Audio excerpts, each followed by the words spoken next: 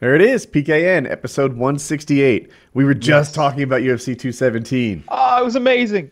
It was amazing. Chiz kind of paid his debt in that I guess he paid me for no reason 3 months ago. Well, he paid you because you were going on and on about me not having paid you yet. So he paid me on your behalf, and now he's saying that's his payment to me. Well, God, you guys are terrible about paying.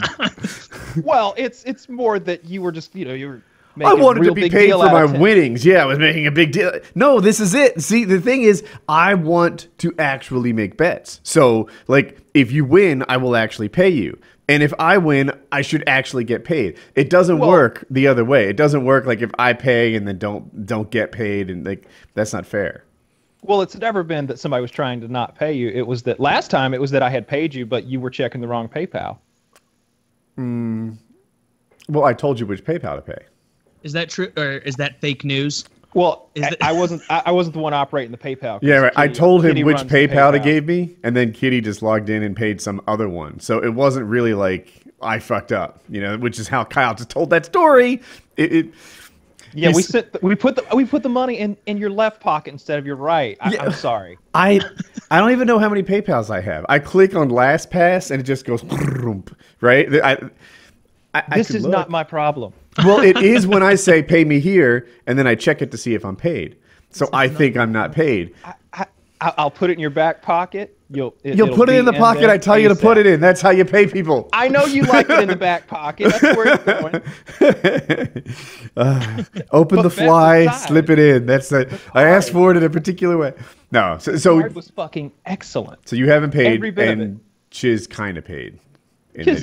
Well, you owe Chiz $3. The way it seems. That's so unfair. Apparently, Chiz gave me $13.37, a late payment, back on August 31st. I didn't even notice it. And Chiz, I think Chiz only owed me $5. I don't know. I might owe him $8. Well, see, he was paying you on my behalf because you were talking about the bet so much, and he kind of wanted to move along. Which is As someone who bets very rarely, there's nothing more annoying than like when I'm like, hey, I'll bet you $10 this fucking team wins or something, and then I win the bet, and they're like, I've only got a 20. Here, you just owe me 10. And it's like, no, this isn't now like I owe you money. I should, like, of course I need the 20 to get my 10, but doesn't that bother you a little bit? Like when they don't have enough to pay you exactly. Like it's if I bet totally you $50 unfair to watch Kyle flip this like I'm the asshole. Wouldn't you be like, oh, now I'm on the hook for 50 to give back to Taylor? Like a little bit or no? Doesn't even factor into Taylor, I'm clearly not the asshole here. I say pay this PayPal, and I'm the dick because he pays some other one I thought I wasn't paid. And then Chiz pays me for no reason, and now I'm in debt. And like, I don't know. As the mediator, I'm sensing a little dickery all about. Oh, I literally copy and paste the email address into the Skype. $5 here. And then when that's not done, I think I'm unpaid, but really they've slipped it to some other account. That's you guys need to up the betting total. Like instead of the $5 thing, make it all 50 from here on out.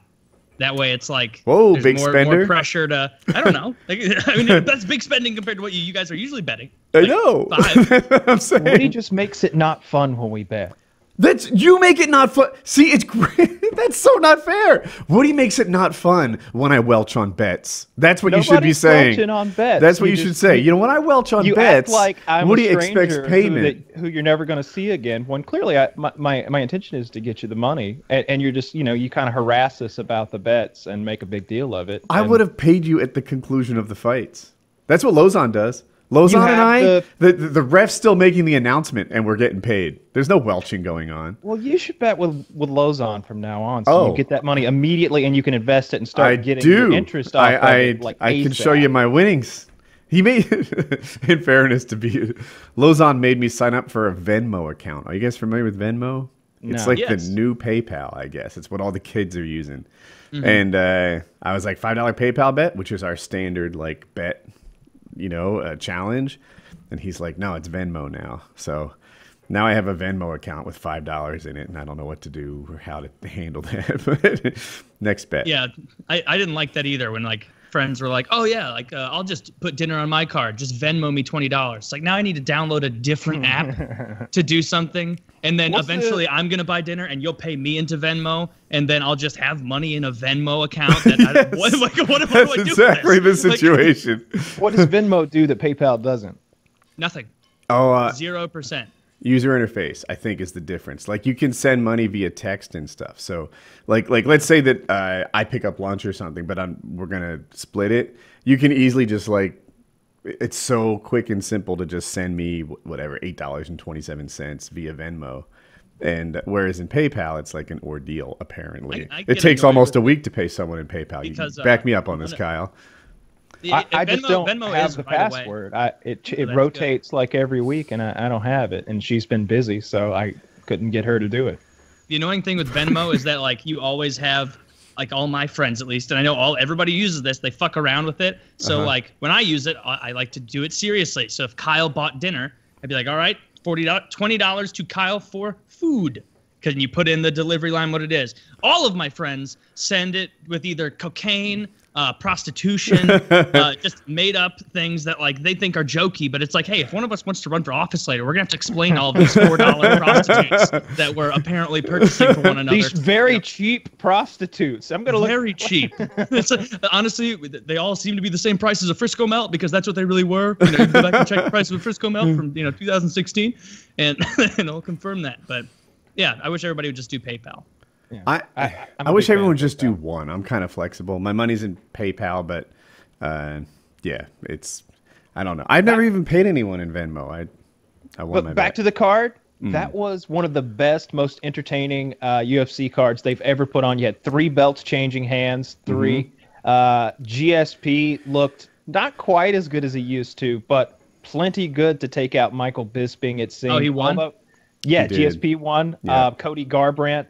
And all the lost.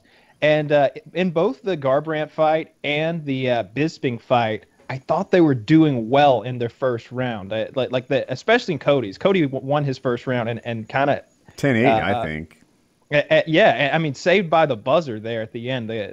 What's his name is on the ground, TJ, and but Rose comes out and fucking mauls Joanna. It was, it was very impressive. Joanna looked jerky and twitchy, and she was maintaining perfect distance, and then throwing feints everywhere, and then lunging in with lefts and rights, and just knocks her down, and then submits her with strikes. It was a complete dominant victory in the first round. It was very fun to watch. Rogan is screaming, like losing his fucking shit. The whole crowd can't believe it. Joanna doesn't know where the hell she is. And Rose is just like, I'm just a regular person, y'all. Just try to be nice to each other. This belt don't mean nothing. This is just entertainment. Be nice to each other. That's what's important. It was amazing. I don't know about you. When I watched Striking... That's a good winning speech. What's her name? Rose Namajunas. All right, she's one of my favorites now. All right. I should watch the fight. Her nickname is Thug. Yeah, she's got Lithuanian. Yeah, that's where the name comes from. They all got fucked up last names. She's American though. Because Taylor might not know. What was I gonna say? When I watch grappling, I can really tell who's doing well, who's not doing well, who's being slick and getting away with stuff, setting traps. When I watch striking, I mean, I can tell who's punching who, but like a great example of this, Joe Lauzon versus Anthony Pettis, right? Fight lasted about a minute and a half. For like a minute and 20 seconds, Joe was winning, right? He was hitting the guy more than he was getting hit. Everything was going well. And then Pettis saw what he needed to see, and he kicked Joe in like the neck sort of chin area and turned his lights off, right? So who got the better of that striking? Like you might say like, oh, everything was going well except for that, one kick. Or you might say like, no, that's not how striking goes. He was measuring him. He was waiting until he saw what he needed to see, and then he executed on it. So I was watching Rose, the Thug Rose, let's call her that. I was watching Thug Rose do her thing, and I'm like, yeah, but she's not as good a striker, right? Everyone just knows that she can't beat Joanna Champion in striking, so God, she Joanna, must be former champion. she must be. That's a nickname people give her. But yeah, Joanna, ex-champion, whatever.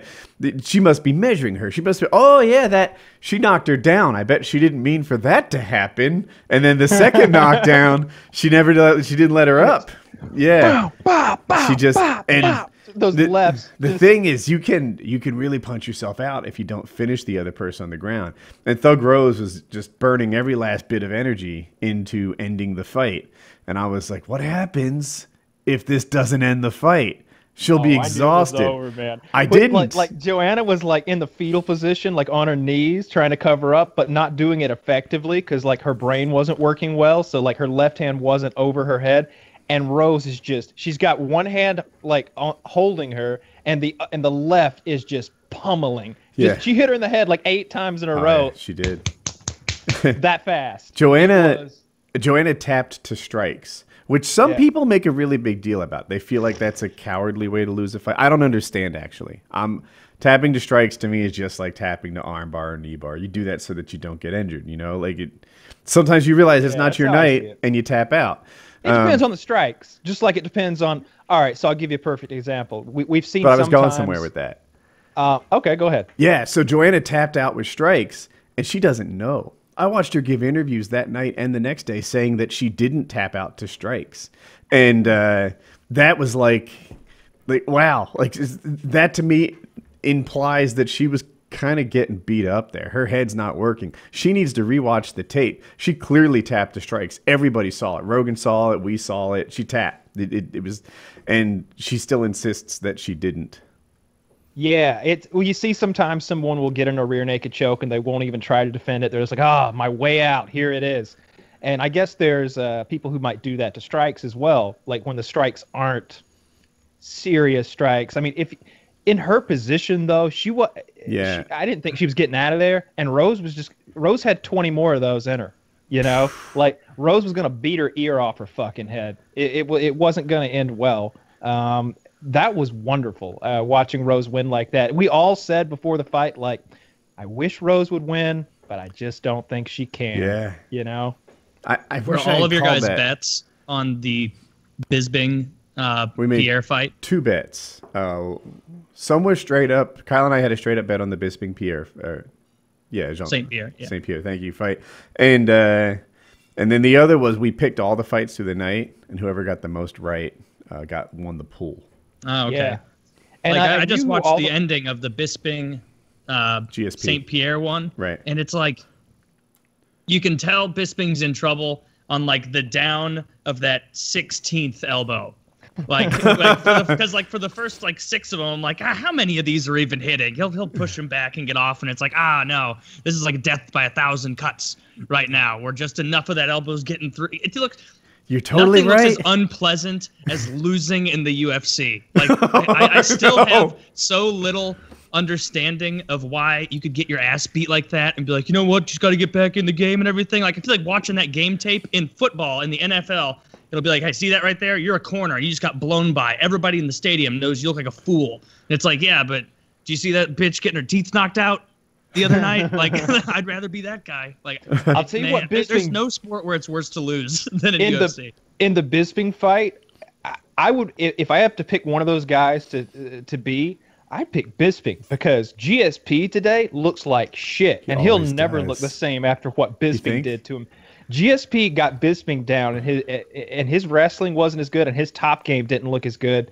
And Bisping's bottom game is fucking top notch. He's cutting GSP from the bottom with these elbows like he's got razor blades on him, like he's a fighting cock. He cuts the bridge of his nose open like a razor. He cuts the top of his forehead open like it's a razor. And when they get up, it's like, who got the better of that? Clearly Bisping did, because one of these guys' face is covered with blood, and the other one's like, all right, come on. You know why I like that so much? I'd rather be the guy who wins. Because people don't practice elbows, right? Like, if we're regularly sparring and we both got 16-ounce gloves on, then we can hit each other.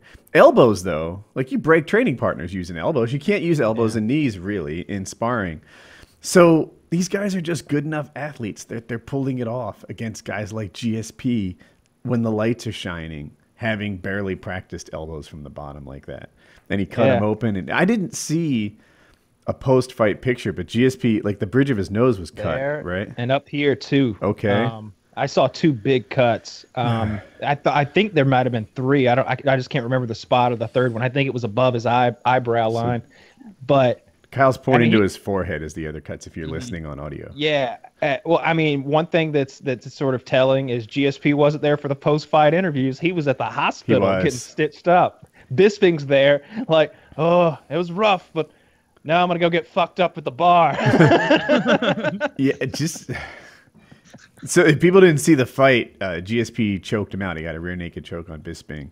So to lose that way is a gentle way to lose. You know, like when friends choke each other out, they use the rear naked choke. It doesn't even hurt, really. That looks to be the preferred one. It's uncomfortable, but it's not what happened to Joanna. It's not getting your brain rattled around for 5 seconds until you can't even remember if you tapped. It's Friends never say, let's do the shark in the water drill. I'll pretend I'm, getting hit in the head, and you just pound me until the ref pulls you off. We're going to do that 5x5. All right, ready? No, they use a heavy bag on the ground. We'll go until my arm is tired. Sound good? Yeah. God, getting your ass beat first until fight someone of the else's night, arm is tired. One of the,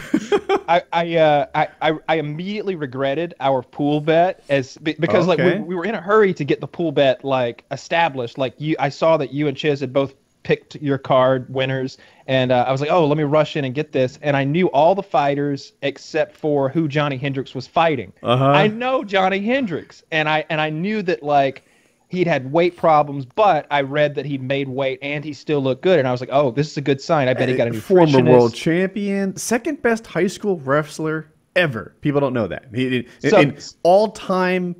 Like all the wrestlers who've ever wrestled in high school ranked Johnny Hendricks is second. You know, he went to Oklahoma in college. He's a top-notch guy, world champion, and had some trouble making weight. So now he's at 185. Kyle sees his name and a name he doesn't know. Boom. Pick the one Hendricks. You know. Yeah. I'll write Hendricks in there. Then I see who Hendricks is fighting. Holy fuck, that guy. The Latino Commando. Fucking this Costa guy who looks like he's 2 weight classes bigger and is ripped and muscular in action figure status. He failed the eye test ×5. Oh my God. He didn't look real. Here, let's make another bet.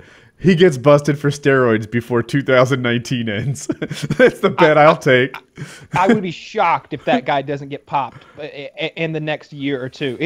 I wanted to test him right then and there and use that to get out of the bet because it was clear. Oh, God. It was like Costa like I immediately wanted to be whoa guys, hang on a goddamn minute.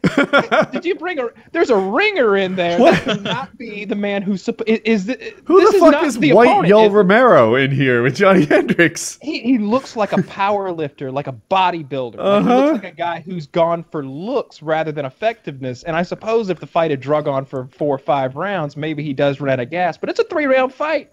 The other thing is he's Brazilian, and while it's difficult to convict an entire country, a general rule of thumb in the UFC is if they're Brazilian, they're on steroids. That seems to be a trend, and I don't even follow the sport. But every time they're like, oh, man, this new guy, Jose Mandullo, is coming onto the scene. And it's like, and he's out of the scene. Turns out he was taking horse testosterone. Costa, like off the top of my head, I don't know his actual measurements, but he looked 3 inches taller, maybe 4. He looked 5 inches fucking wider.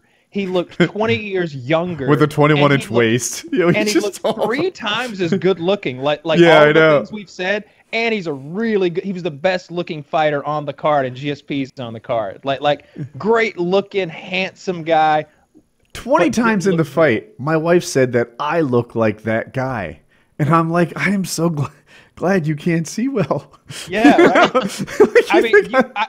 You said that, and I was like, all right, you do have a similar face shape and everything. But Costa is a Brazilian supermodel. Yeah, I know. It's ridiculous. Like, I immediately regretted that bet when I saw Costa. It was, I was like, gonna be a rough night for me. My wife watched the beginning of the card with me, and I'm like, you can't pick the card by by the looks, right? You know, Fedor, for example, won all his fights, and that guy doesn't look like a fighter at all. But you can kind of, right? When it gets ridiculous enough, you know, when it's some guy who doesn't even look like he trains versus some guy who's clearly on steroids.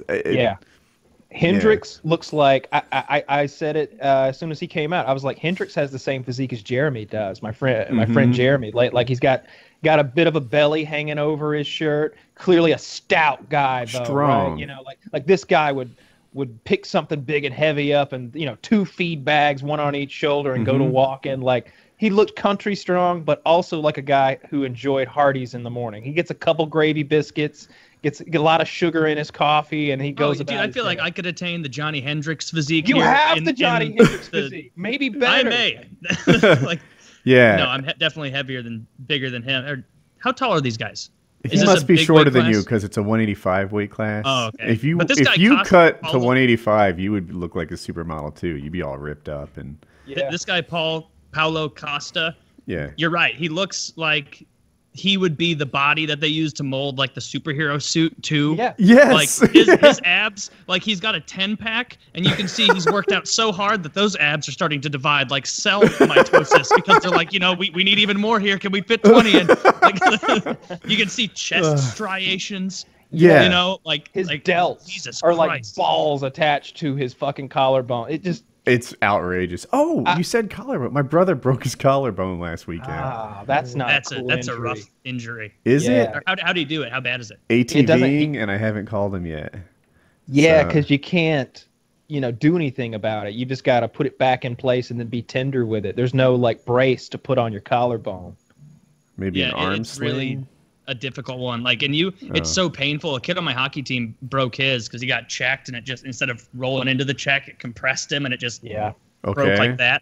And so now, like, he'll still show sometimes, like, hey, remember when I broke my collarbone? And instead of it being a one-line thing, like, you can see without his shirt on, he's got one normal collarbone and then one where it's slightly shorter because it fused together. Yeah. And at the time, I remember seeing he was like green, like struggling not to vomit. It was so painful. But yeah, that's rough. He was skiing and it happened? No, ATVing, the like four-wheeler quads. I don't know the best thing to call it. Four-wheeler. Four-wheeler, okay. Yeah, that's what, like, growing up, like that's what we always call them. Because ATV applies to so many things, and I feel like I don't know what the correct thing is, but four-wheeler is what I always called them, and we grew up with those things. Have you ever had a three-wheeler? Yes. Well, not owned it, but my friend had one, which is half as good. Death Trap. The only cool thing about a three-wheeler is you can get a wheelie and you can ride that thing all day long. You can have a lot of fun that way. We just we couldn't drive or anything, so it was like, I don't know. We could go somewhere, even if it's only woods locations. Like, let's go to the pit. Let's go to the big sand hill. Let's go to this. They all had dumb names. That was the fun part. Let's drive around the pasture, shoot cows with paintball guns. Yeah. Let's go to the woods and build a fort. Don't mind. They don't even know they that barely you're there. mind. They're literally covered in leather. Yeah, they don't mind at all. Put me in a big suit of cow skin out there and you can shoot me. I won't mind. We need to spend a brief amount of time as other animals, just so we can settle these debates, right? Is it like... Yeah, potato guns. I don't want to dive too down this rabbit hole, but like how do you know they don't mind? Because of the reaction that they have when you do it. Okay, now here's the thing. Like, I know that needles hurt, and my dogs don't even seem to notice. But I think they hurt just as much on a dog. Cats, when cats fall from several stories, I'm told that's very painful, and sometimes they're injured. But they don't react because, you know, their instincts, you need to survive in the wild. And holding your arm and crying like a baby is not one of them. That's unique to humans. I've shot cows with things that do hurt them, and I've seen their reaction, though. You shoot them with a shotgun, and they get their ass moving along and get back in the field. Like we shoot our cows. Is that what they do? Yeah. When did you shoot it with a shotgun? Shoot them with birdshot right in the ass.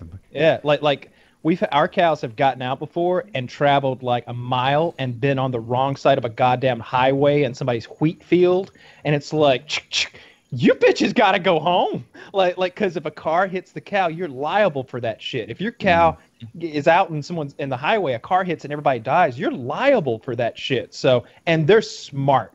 Like after a while, they hear and they're like, All right, we're going, boss. So all you gotta do is cock it after a while, just pump it a couple times, and they get their asses moving. And then you find the stubborn cow, and you give her a blast in the ass / pussy, and from 40 yards, 50 yards, just enough to sting the fuck out of her. Again, covered in leather. And I've also shot him with a paintball potato gun. My cousin would be driving the 4-wheeler. I'd be like riding shotgun or potato gun, and he'd ride us up along beside them, and I'd fucking blast him in the ass with the tater gun, and that's a lot of fun. I feel like that would probably get their attention more than the shotgun, aside from I don't know how loud a potato gun is compared to a shotgun. I've never played with a potato gun. You and your friends used to shoot each other with birdshot? What we would do is take the shot out. We'd either load shells or we just disassemble shells, and we shoot the packings at each other because you've got the plastic packing is in there. Is it called a wadding, or is that something specific? I think both apply to the same. Kyle and his friends were blowing their wads all over each other as kids. As you do. Packing wads, like they're the same thing. Okay. It's sort of synonymous, but yeah, we shoot those at each other, and they fizzle out after about 10 yards. They're lighter. For people who don't know a shotgun shell at all, the pellets that you shoot hurt are in a little cup. That's the packing, and that cup is made of a lightweight plastic. So just like, even though it leaves the chamber, or what am I looking for? The barrel really fast, it'll slow down. And it's shaped like a backward shuttlecock. So when it comes out, it opens up and hits the wind. So it releases all the shots. So it decelerates real quick. But yeah, we blasted each other with those because, you got a real gun now, and you can load up and boom, boom. And that was a lot of fucking fun. That's alarming. Most people don't do that. My parents would not have been cool with that. And they were cool with a lot of hoodlum shit, in the woods and stuff. We used to have bow and arrow battles. Did you used to do that? No, ever? That's dangerous. No, not real bow and arrow battles. It would start with like friends, like we'd go in the woods and build our own.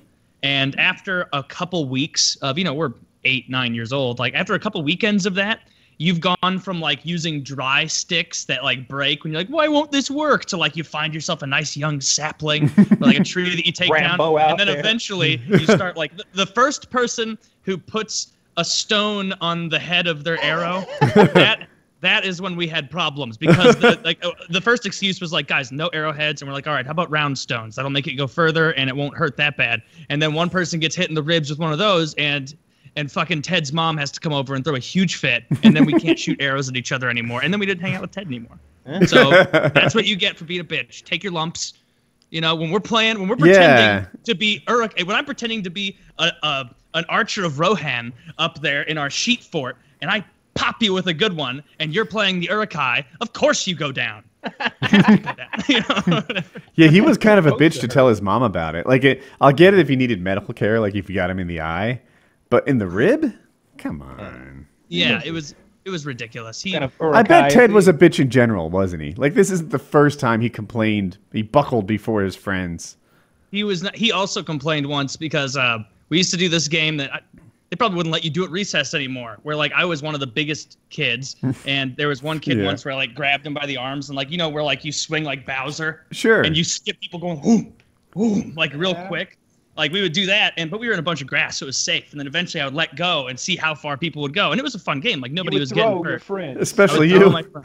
I would throw my friends. People had trouble throwing me, and so I was always down to play because they're like, "Hey, you want us to throw you?" And if they did, it was like barely at all. So I always felt safe. But then I pulled one of that kid's arms out of his socket because he wasn't like holding up. Oh. He wasn't doing his part. You don't just like go loosey-goosey while I'm doing this. Like, no, we're having a tight chain here. And so then he got nice to hit puberty at 7. Yeah, I know. He might not have had the muscle mass. We pulled my daughter's arm out when she was 3. I never said you didn't hold up her end of the deal. I learned a lesson, though. These are fair. I learned my lesson partially. I did that also during recess once. Like, we had a tire swing, and it was like not the one tire, like, going vertically. It was the 3 chains, like, so the tire was sitting flat, the kind that you could really get spinning. And there was this really nice girl in our grade named Rebecca, and she didn't like to play on the tire swing that much. But just like all the other games, they were like, Taylor, get us spinning, because I was bigger. And so I would get people spinning fast. And I was, of course, you don't have much in your repertoire at the age of 9. And so you're like, what am I good at? Fucking getting people going on this thing. You want to spin fast, you come to Taylor at recess. I'll get you going. And, There's a 12-year-old grown-up with none of the responsibility. None of it.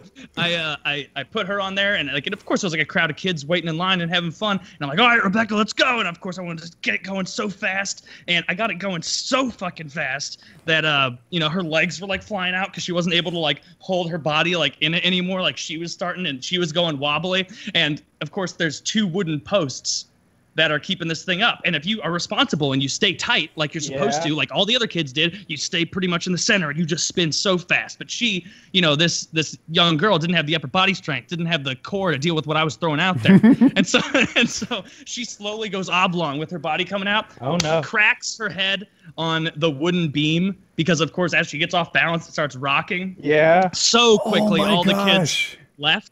And they were just like, this is Taylor's game. We're not doing this. And so she hit her head really hard. She was too dizzy to go get help right away, thank God. And so I had the chance. There. And so, no, I didn't leave her. I had the chance to go talk to the teacher first, and I wasn't a bad kid. And so I got to tamp down the situation first. Miss Reeves, honestly, don't freak out. You know me. Rebecca had a mishap, not an accident, just it couldn't be less of a big deal. Come with me and bring some bandages, And then they took her and she was fine. She went home early that day because she was throwing up from being dizzy too. Hopefully not from a concussion. A little concussion, Taylor. She clearly had a concussion. Yeah, that might be true. I didn't think about that. She was too dizzy to know what was up, and she was vomiting. Maybe concussion. She got to ride the short bus after that, and she preferred it. Have you ever not gone back and thought about something for so long because you thought you had it figured out, and then you go back and you realize the truth? Until this very second, I was always like, God, I spun that chick so hard she vomited, and it was like, oh no, it's because she had a slight.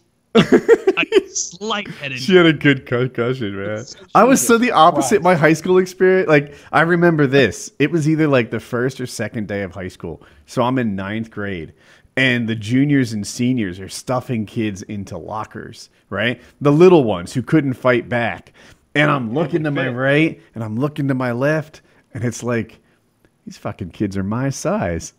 I'm at risk here, It's time for me to get my clothes on, keep my head low, and head over to the people would queue up at the end of the locker room and wait for the bell to ring. And I had to get out of Dodge because Woody-sized people were being stuffed into lockers.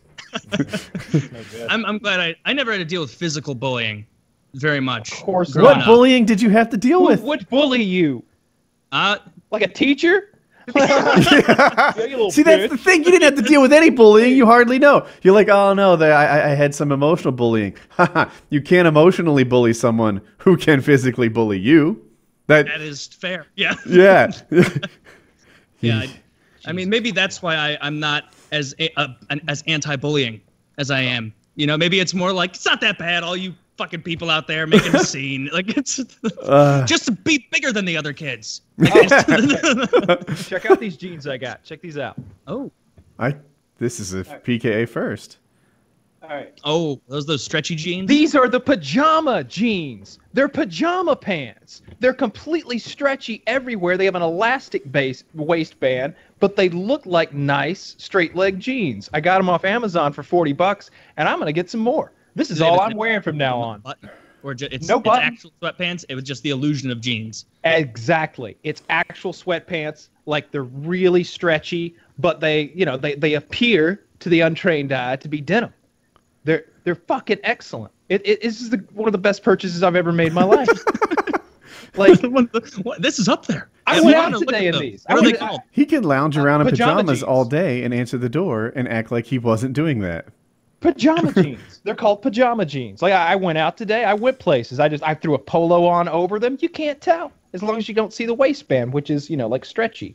You have to specify for men. For men, yes, because the ladies' pajama jeans they don't.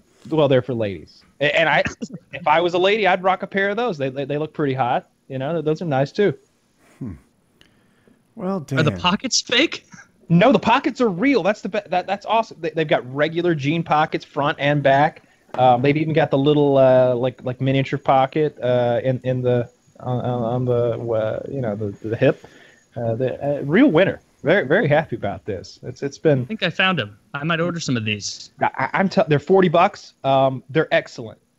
Chiz has a pair too. I think Chiz's arrive tomorrow. Big fan of the pajama jeans. I can't tell you. I'm ecstatic. They came and I immediately I was outside and I was like, oh, pajama jeans, and I just like dropped trowel right there, put them on. I was like, yes, this is the perfect size. They fit. They're exactly what I wanted. Very happy about these. Well, that's good. I've checked out the standings, Taylor. It looks like St. Louis is the second best team in the NHL right now, if you were to go by points. And the Carolina Hurricanes are the third worst team in the NHL right now. I mean, so that really sucks. That's not too good. No. Philly, I haven't kept up with them. They beat the Blues the other night. They played their goalie, Neuwirth, played fantastic. Like he had like 30 plus saves, had a shutout. It was a great game. Well, if they keep that up, they'll hit 500. They will. But yeah, it's been a weird a weird standings thing. Like Vegas is doing really, really well this year. Still somehow. And I'm trying to figure out when they're going to collapse and fall apart. But they're doing better than the Washington Capitals. They're doing better than pretty much every team in the league other than, Jersey. We played Jersey tonight. They're doing great this year. Yeah, knock them down a peg for me, would they're you? 9-3-1. Yeah, I'd like to beat Jersey tonight. But yeah, this season's going so much better than I thought it would because Well, I'm glad Philly gave you a great player. Not be doing well. Yeah, you did. Oh, honestly, Braden Shen, I couldn't be happier. Everybody here already loves him. We're like, because so many Philly fans are talking shit on him. Oh, he only gets points on the power play, and it's like, no, maybe it's because you're not utilizing this dude right. You know, he's clearly not that happy in Philly right now because he doesn't feel like he's getting the time he needs. And then he comes here, and we put him on a line with Tarasenko and Schwartz, and they're like one of the maybe like the second best line in the NHL so far this season. I wouldn't know. I think I'm just going by like point totals per game. I'm trying. Stamkos, Kucherov, and Killorn, or whoever the fuck is Braden Point, whoever's on that Tampa Bay line, because they're out of control over there in Tampa Bay right now, going hog wild. They're so good. So yeah, that's the only team that I think is clearly better than the Blues right now is Tampa Bay, and I kind of put them on an echelon above everyone because, like, if you just look at how many goals they're scoring, they're doing great. But their win-loss is similar, though. It is, yeah. It's pretty similar, but I mean, their top line is so much better than our top line as far as point production. But who knows? Maybe he'll drop off. I remember Philadelphia used to have a line. I'm trying to remember. It was Lindros, like Rene, and John Leque, something like that. And Lacroix. Anyway, they called him the Legion of Doom. They called him the Legion of Doom, and I would get so like, the Legion of Doom is on the ice right now, like it's happening, it's going, they scored. It was awesome, and our players were bigger and stronger than everyone else. Back when Broad Street Bullies meant something, and that was fun too because they were really skilled and they were really big, and it was like nothing you could do about it. And Lemieux threw his body around all the time. He would just break people. Like he had what I remember to be a pretty legal, decent check against. He played for the Coyotes, Jeremy Roenick. And, now he's an announcer and everybody hates him. Smushed his skull, like his jawbones touched or something. Like it was ridiculous. And and it's like, well, yeah, that when Eric Lindros is on the ice, you should move out of the way when Eric tries to check you. Don't absorb that shit. There haven't been too many horrible, brutal injuries so far this year, but that just means that we're due for a couple of gross ones. You know, someone to get their finger chopped off. You're probably enjoying how Pittsburgh is totally underperforming so far this year. They have won 8 games, lost 6, and then lost 2 in they're 500. Overtime. Yeah. They're 500, but their goal differential is like one of the lowest in the league. They've let 16 more goals in than they've scored, which doesn't bode well because it means every time you lose, you're not like a 2-3 loss. You're getting blown the fuck out. I know. You didn't like that stat last year. I used to pull it out a lot, and you didn't seem to put much weight in it. Oh, no. It doesn't it honestly doesn't mean much because what matters is the record. But it is fun when there's a team like Pittsburgh who everybody's so, high on, like, oh my God, they're going to three-peat again this year. And it's like, yeah, they are really good. But then to see them start off badly, it's nice. They lost a player or two who's supposed to be a big deal. I forget the names. They lose their goalie? Did they? Oh, yeah, they lost Marc-Andre Fleury. He plays for Vegas now. Their other goalie's been doing fine, I guess, and I'm not sure who else they've lost. They got Reeves from us, Ryan Reeves, our favorite enforcer here. But turns out it's kind of what everybody was saying. They're like, oh, they only love him in St. Louis because they've historically always had an enforcer. And it's like, no, he actually produces and helps too. And then now I look at him doing stuff over at Pittsburgh, and it's like, no, they're right. Yeah, they're regretting this trade right now because he is not very good at hockey. He's just good at hurting people. Yeah.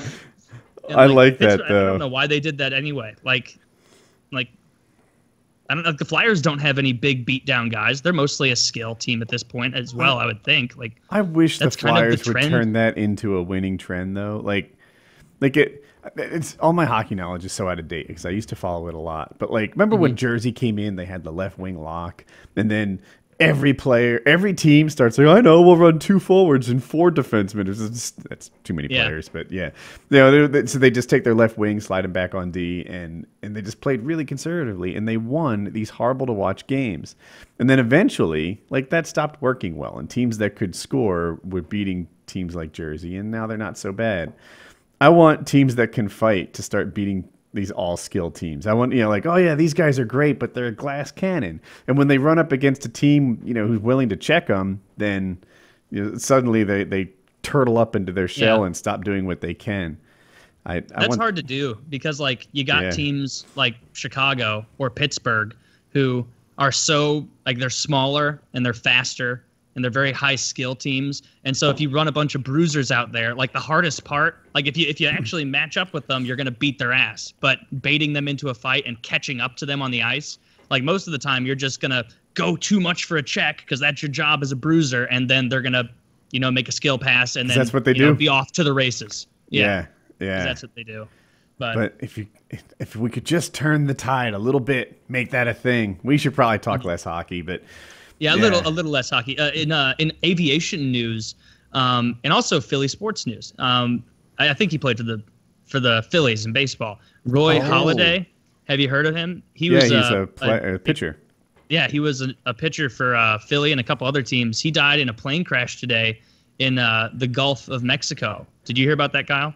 Yeah. I thought I thought they said Blue Jays. I didn't really care, to be honest. Oh, Blue Jays and Phillies, I guess. Yeah, and he was our ace for a bit in Philly, I think. He was our top guy. And I think he won a World Series. Am I on target there? Do you know? He might have. My baseball knowledge is so lacking. Yeah. Me too, but it just happened. You might know if it was the Cardinals the year they won the series too. Oh, yeah. Maybe. I mean, the Cardinals have won so many. I can't possibly be tracked. Great pitcher. Not much of a pilot, though. Was he flying? Yeah, he was flying. It was his plane. Oh. And, well, Kyle's onto something there. Kyle is onto something technically there. I mean, strike 3. Usually people say wait 5 hours to make jokes. After different time zone. I'm in the clear. I don't know any of the details, but tell me. I'm just going to apply my own aviation knowledge. Did he fly it at too high an altitude without oxygen and then get hypoxia? I'm scrolling through the Twitter trending thing, and it's literally so short of time. They probably are investigating. They don't know yet. Probably. Did he go straight for a while till he ran out of gas? Because that's an indicator. Is that an indicator that you passed out and you're just dead up there already? Or you're drunk-ish, just sort of enjoying the death. Oh man, that's a sad but also kind of good way to die, right? Yeah, exactly. Yeah. Freezing to death. Oh, is that what it is? Yeah. I've heard you're not even cold after a while. It's just kind of pleasant, warm, and there's a strong urge to just sort of nod off. Yeah. Yeah. It's a peaceful. Georgia's ranked number 1 in the playoffs now. The football team of the country. I saw that. This is college according football. to those rankings, we'll see. Well, number 2 and any other kind of ranking that there may be, and we'll be playing Alabama at least once this year. SEC championship and then national championship. So, we'll get to do it. I don't know much about college football, but for people that know even less than me, all season long, like the press and I think the coaches rank teams, and then towards the end of the season, there's like an official ranking as to who will get into the playoffs, and that came out either 1 or 2 weeks ago. And Georgia, who had been number 2 in those like unofficial rankings, came out as number 1 in the playoff rankings. And I think it's because Georgia's beat tougher teams than Alabama has. Does that sound right? We face our strength of schedule comes into play. And it's also like how badly you beat the teams you play. Mm-hmm. Although Alabama's been stomping people as well, dropping 40, 50, 60 points on people. We play Auburn this week, which is our, I think they're ranked 10th in the country. So that's going to be our – okay. So that's going to be our biggest hurdle. After that, you guys are probably going to steamroll we could Kentucky and Tech.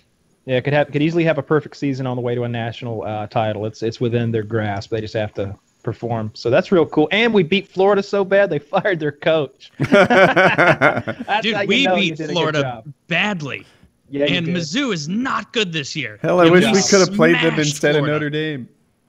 Oh yeah, Notre Dame is a very good team this year. We just barely squeezed by them.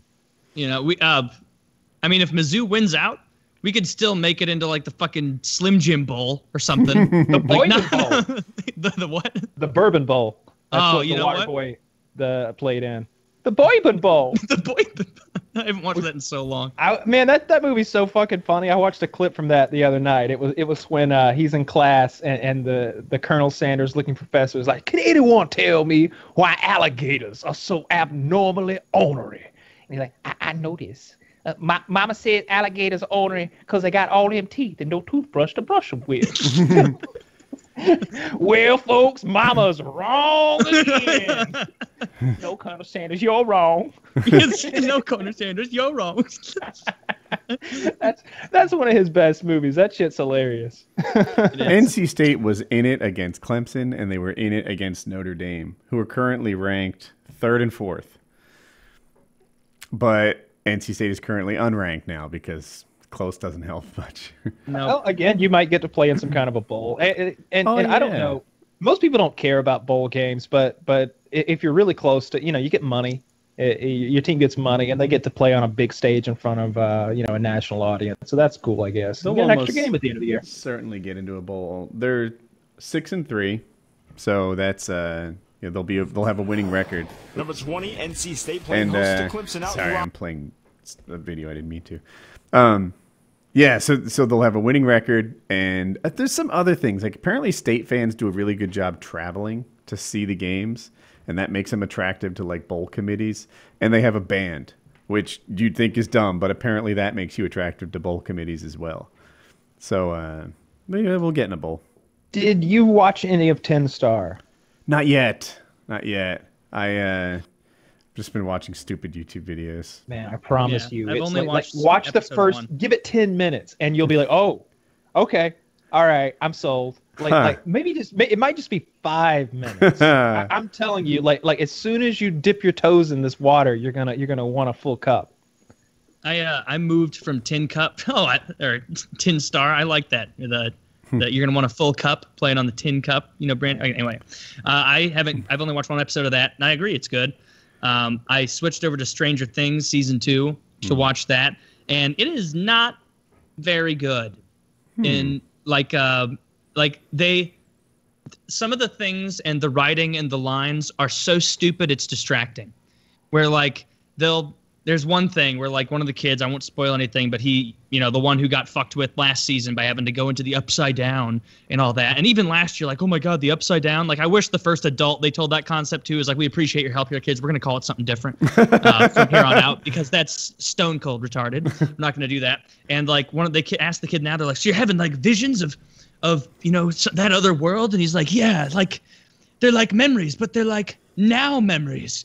And then they're like, tell us about these now memories. And I'm like, oh my God, just call them visions. Just call them visions. Like, it's like I'm having a memory, but it's in the present. If only there was a word for it, like a vision, something established in this sort of realm. Like, no. And so now, like adults will ask this kid, like, in the season, like, any more now memories to report to us? And it's like, oh, cry. Oh, my God. That's so poorly written and stupid. And then some of the dialogue between the kids is, like, plausible, or, suspension of disbelief, rather, like, where kids don't talk that way in real life as they do in shows, because adults are writing the lines. But some of the ways they talk, like, it's so clever and, tongue-in-cheeky that it's like, this is you've pulled me out of the moment. 2 seconds ago, this kid with teeth problems was having trouble doing basic math, and now he's breaking out, like, Nietzsche quotes or something. Like, no. Anyway, it's not nearly as good as the first season. Yeah, I haven't gotten into it yet. I watched a few minutes of the first episode, and I couldn't be bothered. I've been watching this show called Peep Show. It's on Hulu. Like, that's the easiest way to watch it. I've heard of it. It's a British comedy show that's really fucked up. They're just terrible people, and really have a hard time in life. They're just real losers. He's got kind of an inner monologue going a lot of the time, and, like, he's insecure because his balls are enormous apparently, and he's always scared the girls are gonna see his balls, and he's just always just never getting the girl, like, getting close to getting the girl, and then, like, his friend will, like, fake OD and ruin it. Like, his friend's just a real cunt. I've got another friend who's just a flaming. He's smoking crack in their apartment. He's like, is he smoking crack? Drugs are cool, Mark. Get with it. It's the times. And he's like, but crack. It's a pretty fucked up show, and but it's, I don't know, it's easily digestible. There's not much of a storyline going on. You can watch an episode or two and then zone out. It's kind of like YouTube. I'm not sure it makes for a compelling story, but I had a really amazing weekend. I did that paramotor thing I talked about. So the mission was to launch from my house and to land at the airport where, like, Wilbur and Orville Wright took off. And we did it. And, like, we had 3 fuel stops away on the way. Everywhere we landed, we were like celebrities. Literally no fewer than, like, 6 or 7 people would come up, take pictures, ask questions about them. They'd see the police were coming at one of the gas stations. The cop came. If there weren't wires, he was going to stop traffic and let us launch in the street. And I had mechanical problems at one point, just a loose belt. And the guy, like, took me in the back of his pickup and drove me to his dungeon where his tools were. And I tightened it up in a real hurry and flew away trying to beat the sun. And it was like a life experience. Like, it was just a one-day thing, but it was really cool. And then we were going to fly the next morning, so we grabbed, like, the hotel luggage carts where you stack your suitcases on. We put the lawnmowers on that, and it took them like a mile away to the not the lawnmowers, the paramotors, same thing. And we're, like, filling up at the gas station with our paramotors on the hotel luggage carts, and it was really, really neat. It was a big deal. At the hotel, a crowd gathered. Like, there were, like, 10 drunks. I don't know why they were drunk. I got the idea it was like a bachelor party or something. Let me take that for a spin. One of them, yeah. And they're like, can he wear it? Can he wear it? Like, the one guy was really, really interested in it. So we let him put it on, and they took his picture. They said it was his birthday. That might have been a lie. But, it was like, well, it was your birthday. Yeah, I guess, put this thing on. And, yeah, I don't know. Finders keepers. Starts running away. It was cool. Well, that sounds like a lot of fun. It's no pair of pajama jeans, but no. I got your pictures and I was like, they did get out the luggage carts. That's hilarious. Yeah, that's funny. It was. So how long was the total flight, like, between the time you left and the time you made it back? So we had some mechanical problems. If I were to throw it out, let me just think real quick. From, like, it landed around 7-ish and we launched around 10, so that's 9 hours. But I bet we spent more than 3 at, like, fuel stops and stuff. Yeah. So that does sound fun. Yeah, that's really cool. It was neat. And then there were a bunch, everyone else was on paramotors, and we're all the same sort of, like, can we believe we're taking these ridiculous machines and doing something semi-useful with them? Like, you never do. I launch from my yard, I land in my yard. That's what I do. To suddenly, like, even if it was a four-wheeler, or that's what you called it, right? Four-wheeler? Even if it was four-wheeler, and you're like, you know what? Let's take these things 250 miles to the beach. Like, that'd be an adventure. But yeah. Butt Fan is, that times 2, I think. So it was a cool thing to do. Yeah, that sounds fun. I have some footage I need to edit up, make a video. So good times. I don't know. I'm still on a high from it. As soon as I got back, like not soon, the next day, I'm on Google Maps. Like, all right, what's interesting within 250 miles from Raleigh? Like that's about as much as I can fly in a day, I think. I'm like, we could go to the mountains. We could go here. It doesn't even have to be that interesting. If 200 miles from here, there was a good diner with a field next to it, I'd make a mission out of it. Did you get your bear spray? Yes, yeah. The bear spray is currently sitting in the cup holder of the golf cart, and as a matter of fact, it's trash day. If I go out there, it could go down tonight. But nice. We have literally, I think talking to him did the trick, and I tried not to be an asshole. Like I said as I told it the first time, I've had an aggressive dog. I'm empathetic to it, but I haven't seen the dog since I spoke to him. So it seems like they've decided, like, I guess we can't have an aggressive dog roaming the neighborhood anymore. That's good. Hopefully you never have to use it. It'd be a good story if it gets down to that. I watched some videos of people using bear mace on different things. Bears. One where a guy used it on a person. It's very effective. I really hope that you get to use it. That'll be fun. If you ever get in like a paramotor race, if you could rig up like 2 cans of bear mace to spray behind you, like wacky racers or whatever, where like you get in front and you just missed the people behind you, like it wouldn't be enough for them to 100% know, maybe what it was, but it would be enough to really upset them. The World Paramotor Championships are going on right now. You've probably been watching it. Caught up. Yeah. But there's this high drama. The French team pulled out. They said it was too dangerous this year, and that's it's fun unlike to watch. them. Well, so basically, when you push the speed bar, it makes it so that turning is super dangerous, right? Like picture your wing going through the air like this, tilted up. And then to get your wing in its fastest configuration, you sort of straighten it out. But if you pull the brakes, this being the trailing edge, it pulls the brake down a bit. And that has the effect of lifting it and crumples the front of the wing and they crash. So you can't steer while you're in your fastest mode. That's the takeaway from that. And the goal is to race around these pylons in like figure eights. So they go real straight, they go real fast, and then they like quick get off the speed bar and make their turn. Part of the course was over land, which that's not how you're supposed to set up the course. And the French team is like, no, we're all pulling out collectively. We're not going to crash on the ground. Pussies. People are crashing, though. No one's crashed on the ground yet, but I'm watching them just like take these. They fall from like 50 feet in the air into the water. Yeah. And if you're going to get some more viewership on the World Championship paramotor racing, it's like NASCAR. If all of a sudden they were like, whoa, that turn is far too sharp. All right, like we could hit the wall, and you're like, yeah. You will hit the wall. But someone will. On the other hand, NASCAR does do stuff, right? Like all of a sudden it's like restrictor plates for everybody, Hans devices, roll cages, like NASCAR tries to keep the drivers safe. Yeah, and the ratings go down. That's a bunch of bullshit. As soon as I quit watching, as soon as they put those rear-facing wings on the cars, so that when they start spinning, it decelerates them. It's like if the car's going backwards, like flaps pop up to slow them down, and to keep the car from like flying into the air and flipping. That you'll never get those old crazy bullshit crashes where everybody's flipping through the air and like fireballs are going off like that. As soon as I remember when people died. All right, we were watching when Dale Earnhardt died. It was that was a good day. We got to see some real shit. I'm not a NASCAR guy, and I remember watching when Dale died, and the announcers were like, "Ooh, that's a bad one." And I'm like, I don't know. It looks like all the other ones. Like he kind of hit. It's not like he went straight into the wall. Yeah, he hit a wall and then like curved and stuff. And like to me, I was like, I don't know. It just looks like all the other crashes. But they knew what they were talking about, and there was a dead guy in there. In class, the teacher was like, "This is a dark day. This is. You think we're gonna look back on this like we did when Princess Diana died, or when JFK was shot?" And in Georgia, they still do.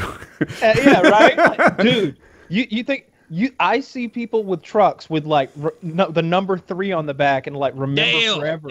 Yeah, they commemorate this dead guy on the back of their pickup truck. You know, this guy who drove cars fast.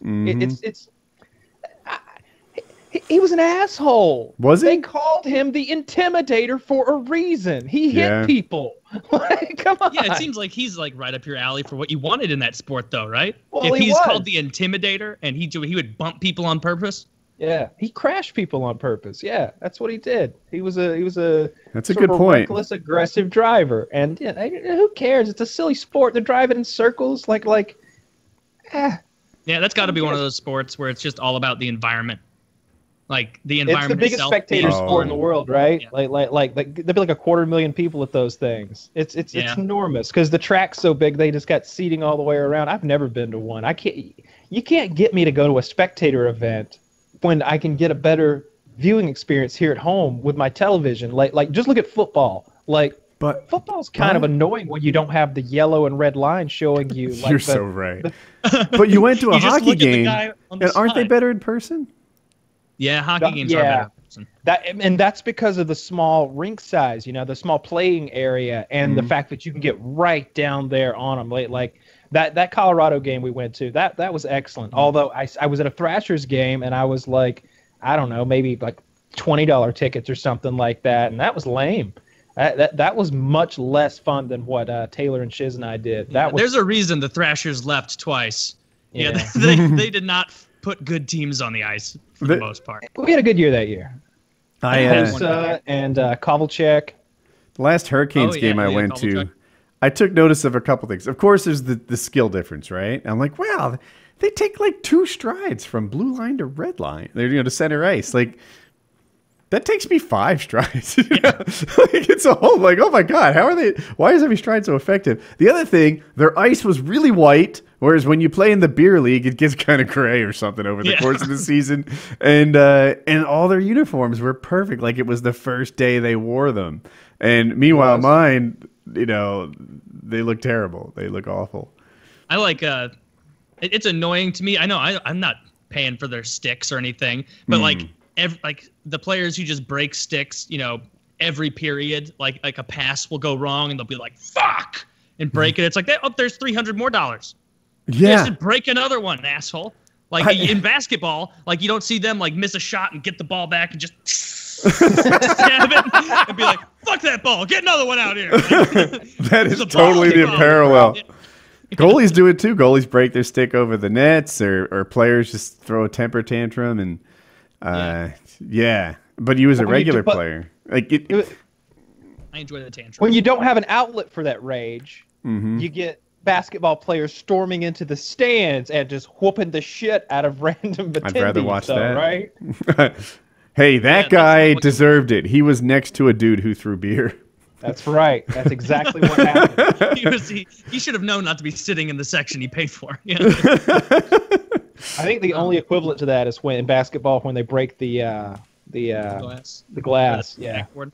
The backboard, yeah. Oh, Shaq used to do it. Shaq would sit there and claim that he did the physics on what it took. Like mass times velocity equals force, and it takes it. Shut the fuck up, dude. You were just grabbing the rim. You weigh 300 pounds and you reached up and grabbed something. Of course, you don't need math.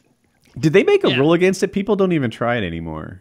Or maybe they strengthened the nets. They just strengthened it, I think.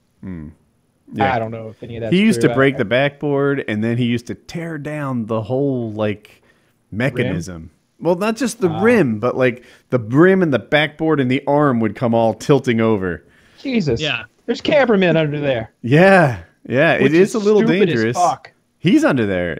He would get it. I don't think anyone ever got hurt, but yeah. He's big. He could take it. Yeah, he would have been fine. I don't know. You're giving him a lot of credit. I think if a net falls on someone, he's hurt. You see that picture of him and Demetrius Johnson next to each other? No. He takes shits bigger than Demetrius Johnson. Demetrius Johnson is just barely above Shaq's waist. It's absurd. Demetrius Johnson, for people that don't know, is probably the most skilled, best pound per pound UFC fighter to have ever lived. Right? There's a couple of guys. Man. No, it's GSP. Okay. GSP. Demetrius Johnson, GSP, and Anderson Silva, I think, is the short list. You know, those are the three that people talk about.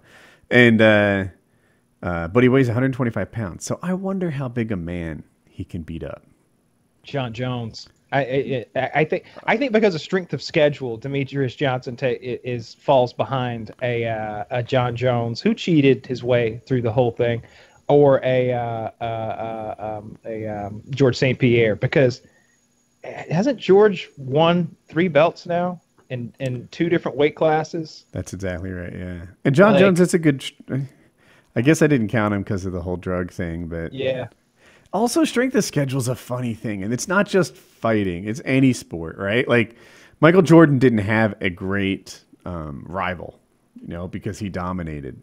Am I right on that? Like, who was his rival? Ewing, Olajuwon, Magic, Charles Barkley. Really? Like I think of Magic and Bird, right? Charles Barkley never won a single time, right? Charles Barkley's rivalry with Michael Jordan was much like my own, completely winless. So, and that's kind of, so does that make Jordan less of a player or more dominant? And that's the argument that you could use on the other side of the DJ thing. Like, I don't know. It just seems like we're gonna find out when TJ whips his ass. So if people don't know, TJ fights in the weight class above 135 as opposed to 125. And he thinks he can make 125. And he called out Demetrius Johnson, DJ, and he said no. He didn't want to fight. He wanted to fight a guy who was always in his weight class so that he could, I think, break the consecutive title defense record. Well, he did it. And now he's talking about a money fight, and TJ wants a money fight. And he's like, look, I'll go down to 125 and I'll whip your ass. Man, if he beats the scale, I want to see that fight so bad. Yeah, I absolutely do. That'll be a big fight.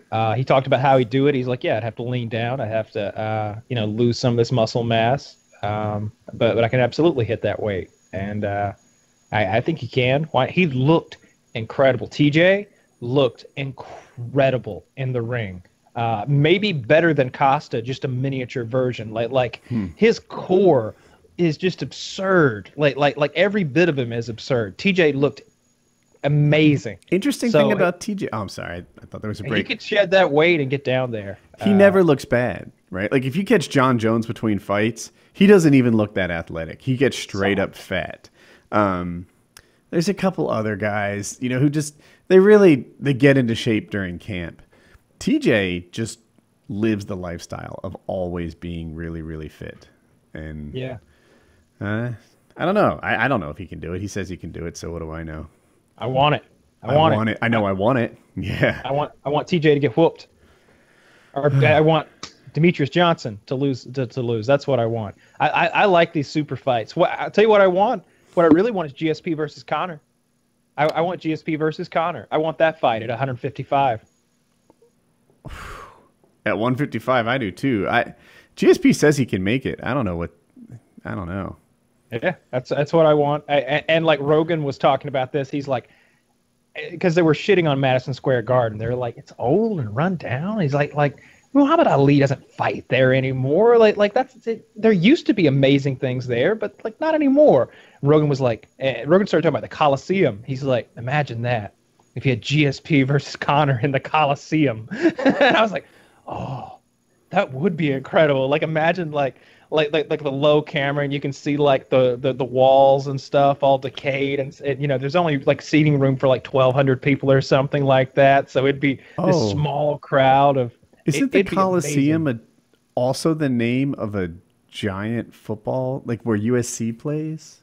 I have no idea, but I'm talking about the real Coliseum, like in Rome, right? Oh, I wonder which one they were talking about. They were talking about the ancient Coliseum as well. Okay. Yeah. No, when I heard Coliseum, I'm thinking that 80,000 seat place where I think. No, I'm going the other way. Yeah, we're going to the ancient Coliseum, like where Bruce Lee and what's fucking Hakeem Olajuwon? No, Kareem Abdul-Jabbar. It's Chuck Norris. The white guy, Chuck Norris. Yeah, Chuck Norris. In I can't remember which movie, but Bruce Lee and Chuck Norris fight in a fake Coliseum. It's so bad. It's like forward screen projection or whatever they call it, where they like fake that they're in the Coliseum, but like Oh man, I would love to see something like that. I don't know if it's not feasible, I guess. But GSP said he would come back at 155, like when he was teasing this whole comeback, like in like February or whenever. I think he could make 155. He just seems like such a professional. He said he was small for 170. He never seemed small to my eye. Yeah, he's so jacked. But apparently really muscular guys can drain more water, cut more weight than fat guys. So, and the muscle's more dense than fat, so you know he could lose the muscle too. He would have to. It would be interesting. I want to see. Oh my God! Imagine if that's the same card. DJ versus TJ, GSP versus Connor on one card. Yeah, that'd be incredible. Yeah, I love that. And then you get, maybe do that Rose Joanna rematch, because that's got to come next for Rose. They got to run that thing back. They got to do that again. Yeah, usually when there's a rematch, the same thing happens. But it's like, well, that wouldn't happen again. That was a 1 in a million, right? Yeah. Right. And then Rose comes flying arm bars, and you're like, oh, okay, all right. Did you see the one where Rose won by flying armbar? Yes. So for people that don't know, Rose has a YouTube channel, Hyper Die. She doesn't really do it anymore, but she used to. And 4 or 5 years ago, they vlogged their whole day on a Rose fight night. And there she is ahead of time, like nervous and such. And then they get the fight. Her fiance, Pat Barry, boyfriend at the time, was just so excited for her win. It was so genuine and so awesome. You love it. She won by flying armbar, if I recall. And after the fight, she's just crying with joy, just tears, like can't believe how great things are. She's really sweet. I've liked her since before she was in the UFC. Did you see her fight against the Karate Hottie? Yeah. Fucking face kicks her and then rear naked chokes her, and there's blood just oozing out of her nose. That was hardcore. Her fight against Paige Van Zandt was one of my favorites. Good, yeah, I enjoyed that too. Paige needed a good ass whooping. I don't like that. She's just a pretty face to sell Reebok shit. I like when she catches a good ass whooping. Oh, I like Paige too. I've never seen Paige ever give an interview where she didn't come off as really nice and likable. Yeah, of course she's nice and likable and pretty, but I'm watching people beat each other's skulls in. Like that's what I'm here for. Like she's pretty good at that. Well, not against Rose, she wasn't. Not against Rose, she wasn't. No. Well, actually, that fight went. Did it go 5 rounds? I forget, but I remember it being long and hard. And Paige Van Zandt did not win. It wasn't like it was a close fight, but she took a tremendous amount of abuse, and that's when she cemented herself in my eyes as a fighter, right? Like a fighter is not just someone who goes in there, touch of deaths you on the nose, and like that. I guess that's a fighter, but someone who doesn't give up when the going gets tough, like that's a kind of fighter. She did tap to the choke very fast. Like that choke went. Did she? And she went 1, 2, tap, tap, tap, tap, tap, tap. Her face was a bloody mess, and her face is her fortune, and she was just like, yeah. I was thinking that you guys are the ones worried about this face. I'm in here. Yeah, she's a fighter. She has a fighter's heart, a fighter's soul. I like Paige Van Zandt. She's not as good as Thug, I guess, but she's a fighter on the inside. For Taylor's benefit, she is the best looking UFC fighting woman. She's very hot, and Rose is dropping those elbows on her, and you're like, oh man, if she hits one of those right, it's gonna be like a fucking battle axe hit this chick in the forehead. It's gonna be bad. I don't want to watch a pretty girl get beat up. Right? That makes it sadder. Both of those that I just Michelle Waterman, I think is her name, the Karate Hottie. She's Asian, very pretty, and this chick, Paige Van Zandt, also very pretty. She is very pretty. Yeah. I can put her on the screen for people watching the video version. That's what she looks like. She's pretty. Yeah. And, she's still pretty. They heal up pretty well. They got a good cut man in the UFC. Yeah. GSP somewhere right now all stitched up. I was impressed. I was very happy when Bisping was throwing those elbows from the bottom. I thought that was it. I was like, when they get back up, only one of these fighters is going to be able to see. If that cut had been here instead of here, that could have been the fight. I've asked Joe what is that like? to have blood in your eyes. He's like, have you ever opened your eyes in the shower? He's like, it's like that, but red. Yeah. And I'm like, and I used to do off-road racing a tiny bit, and I've had mud in my eyes, like a really liquidy mud, and the same sort of thing. Like it's mud. It's like looking underwater, but it's brown. I've had milk in my eyes, and that's about this. Yeah, that's very hard to see through. I can imagine. It's just like blood or mud. And so GSP was doing kind of a different kind of blink, like a hard sort of trying to clear this off blink. Yeah. And Rogan pointed it out, but he hit Bisping just right, and then he went down and finished him. And if you heard him talk about it afterwards, he gave Bisping some space to get up, and then that exposed his back, and he baited him into being able to take his back. And then he put the rear naked choke on incorrectly, and still made it work. And it was the wrong side, but still his hands were hitting so well. His hands were it was way back here. Like there was nothing to grab onto. The escape was there. Like Bisping could have potentially twisted his body in it. Like that's he only controlled the side that he didn't want to roll. The side he did want to roll, GSP didn't have good control on. But he squeezed that man's head so hard his eye went I'm sure if I was in that position, I'd have rolled properly. I'm sure. One of Bisping's eyes looks the wrong way because he got it knocked silly one time, and he choked him so hard that thing looked in the right direction. Bisping said he was going to retire if he lost. Then afterwards, he was like, I don't know what else to do. I really like money. So I think I'll keep fighting. It's like, he'll go fight in England on that Liverpool card, Liverpool card, and they'll give him an easy fight, and he'll whip somebody's ass, and he'll ride off into the sunset with another check. I'm curious, Taylor. What did you just look at? What did I just look at? Can you say? It just my oven clock. Okay. In your other apartment, you used to look over every so often, and I always assumed you were looking at your girlfriend, like telling her. Oh yeah, and the time estimate or something. Mm-hmm. And I'm like, I don't. I guess I shouldn't have asked. Maybe it was impolite, but I had to know. Oh no, it's an oven clock, and the reason I was paying attention to it is because I'm like, it's already 7:23, and I'm like, oh no, the whole time thing. I need to switch that and fix that. It's only 6:23. There's a little look into my life, totally behind the times on my oven clock. I need to. Everything's in shambles. I need to. If it doesn't, it's again not a great story, but because it gets dark at like 5:11 now, I could totally go paramotoring, land, and still hit Taylor's preferred 6 p.m. PKN start time now. Like this time of year, there's no conflict. There are times in the summer where I'm like, if the day starts with I can't fly. That's a good way to think of it for me, that we can do earlier PKN now, because I always hate this time of year because it's just depressing. Like by the time you're off work, it's just dark, and you're like, oh, well, I guess what do I want to do? I feel like doing nothing because there's no sunlight to even take advantage of. But it's been so glum around here the past week, just like constant cloudiness and rain. I think that's what's coming our way now. It started today.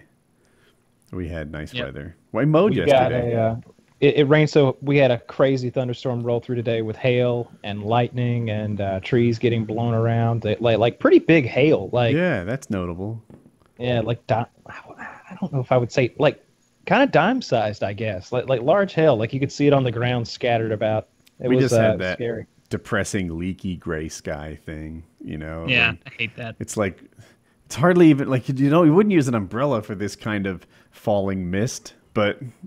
There it is. I guess it's a drizzle. There's a word for it, but somehow that doesn't. It's just enough to ruin outdoor activity, basically. Mm-hmm. Just enough. Yeah, I was toggling the windshield wipers between full, slow, and off. Yeah. All right, call it a wrap. A wrap, eh? Yeah. All right, PKN episode 168, Rain Talk.